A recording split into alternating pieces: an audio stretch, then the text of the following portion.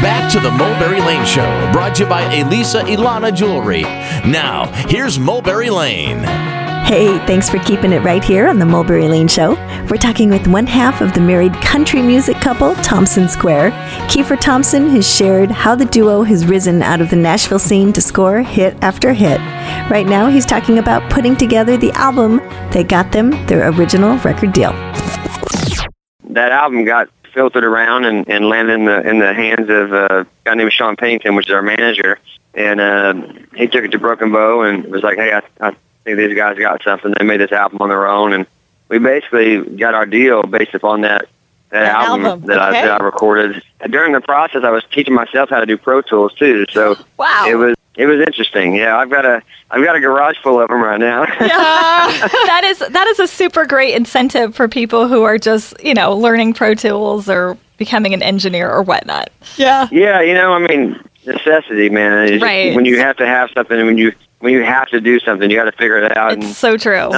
Almost a desperation kind of thing. We got to do something. You can do a lot of things. Yeah. So what'd you use for a vocal mic? I used a Marshall called the MX9. Okay. It was a $300 mic that I bought off eBay. Okay. It was a condenser mic, but it had the Mogami cables and everything. Everyone was like, "You gotta have Mogami cables." I tried to find a microphone that was a condenser that had Mogami cables. It was gonna make it sound that much better, And okay. It was a Mac laptop. I still have it, and a $200 piece of digi equipment, and a $300 mic. And that's what got you your record deal. That's what got us a record deal. That's a great story. Now, when you were signed and they found out you were a married couple, was that a plus, or did that concern them? No, that was something very intriguing to the label, because country music hadn't had a married couple duo that had a hit in 40-some years. Wow. And that actually started out as a married couple, not like a George and Tammy or Tim and Faith kind of thing where they would do stuff together. This is actually an entity by itself. One of the things that was neat was we knew who we were going in, so it wasn't a developmental process. Mm-hmm. Okay. There's a chance of punk and rock and everything else in our music at the time, and it's all rooted in traditional country music. So it just kind of made sense. And then when we would sing songs together that was romantic or whatever else, it was a very powerful thing because no one else can, unless you're married or in love, you can't do that. Right. You can't and really sell it to an audience. That's true. And that's the one thing. There's times still where, Sean and I, it's kind of an unconventional married couple. We love to party and have fun and stuff. And on these major tours, everyone's like, golly, man, you guys are putting everybody to shame. And, but at the same time, we're singing If I Didn't Have You. And sometimes you get lost in the music and you actually start listening to the words again. Yeah. And you sing it 1,000 times, but every once in a while it'll hit you. You look at each other and you know why we wrote that song. Yeah. And it gets you. It still gets us, and it's just a really cool thing. I don't know. Whatever happens with us, and that's been an amazing life thing. We're not out there trying to be someone we're not. We're not chasing, something, or we just do what we do, and our fans, I think, really appreciate it. Yes, that honesty. You're hearing from Keifer Thompson, one half of the married country music duo, Thompson Square, the first couple in over 40 years to have hits on the country charts. They share a life, they share a career, bringing it to you here on the Mulberry Lane Show. Being in such an intense industry and probably having a lot of pressure, it's hard not to put pressure on each other. And it's also hard not to put so much pressure on yourself, too. Mm-hmm. So now what would your marriage advice be? Well, it's really weird. People ask, well, how do you guys do it? Most people can't do what you guys do because they don't want to be with their spouse that much. I don't know why, but it just works. I think if I had any advice, it'd be sure you marry your best friend, and that's, we hang out, we ride motorcycles, four-wheelers, and we go out and have fun. So it's not like, when you're not together, you're out with your friends or whatever because you're kind of all built in house with us, And right. You really have to swallow pride when you're working together like this. And we fight like cats and dogs, like everyone else does. But you really have to learn how to go. Okay, it's done.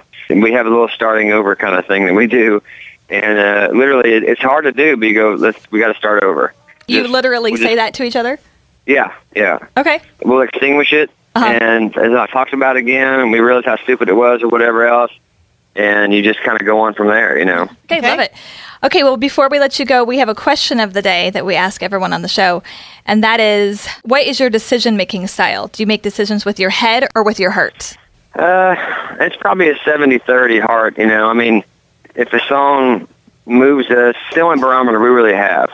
You know, I can't tell you, if we make song decisions based upon your head and going, hey, I think radio's going to love this, or hey, this is kind of going on right now, so this might be cool to do this or whatever else, and it's not really something we're feeling, we're not going to be able to sell it. Okay. And, you know, what's happened with us so far is all the singles that we've picked have been a heart-dominant kind of deal. This made us feel this way, and then we have a big cross-reference of fans in the world that are on the same page.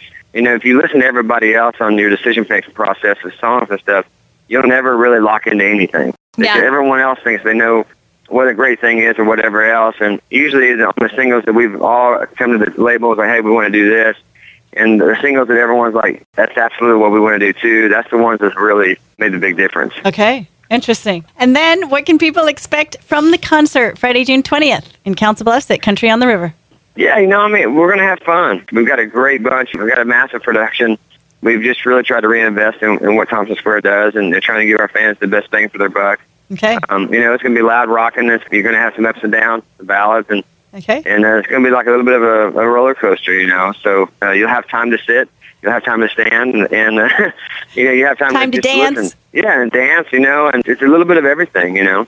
Okay. Well, Keifer, we Sounds want to awesome. thank you so much for sharing the roller coaster ride of country music with us. Well, you're welcome. Thanks, guys. I appreciate it. See you soon.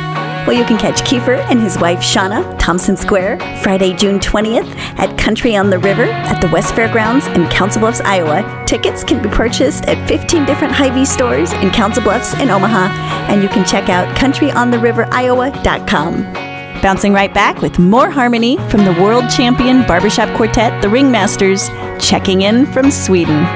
This is the Mulberry Lane Show. Sometimes it feels like I'm gonna break. Sometimes this world gives more than I can take. Sometimes sunshine gets lost in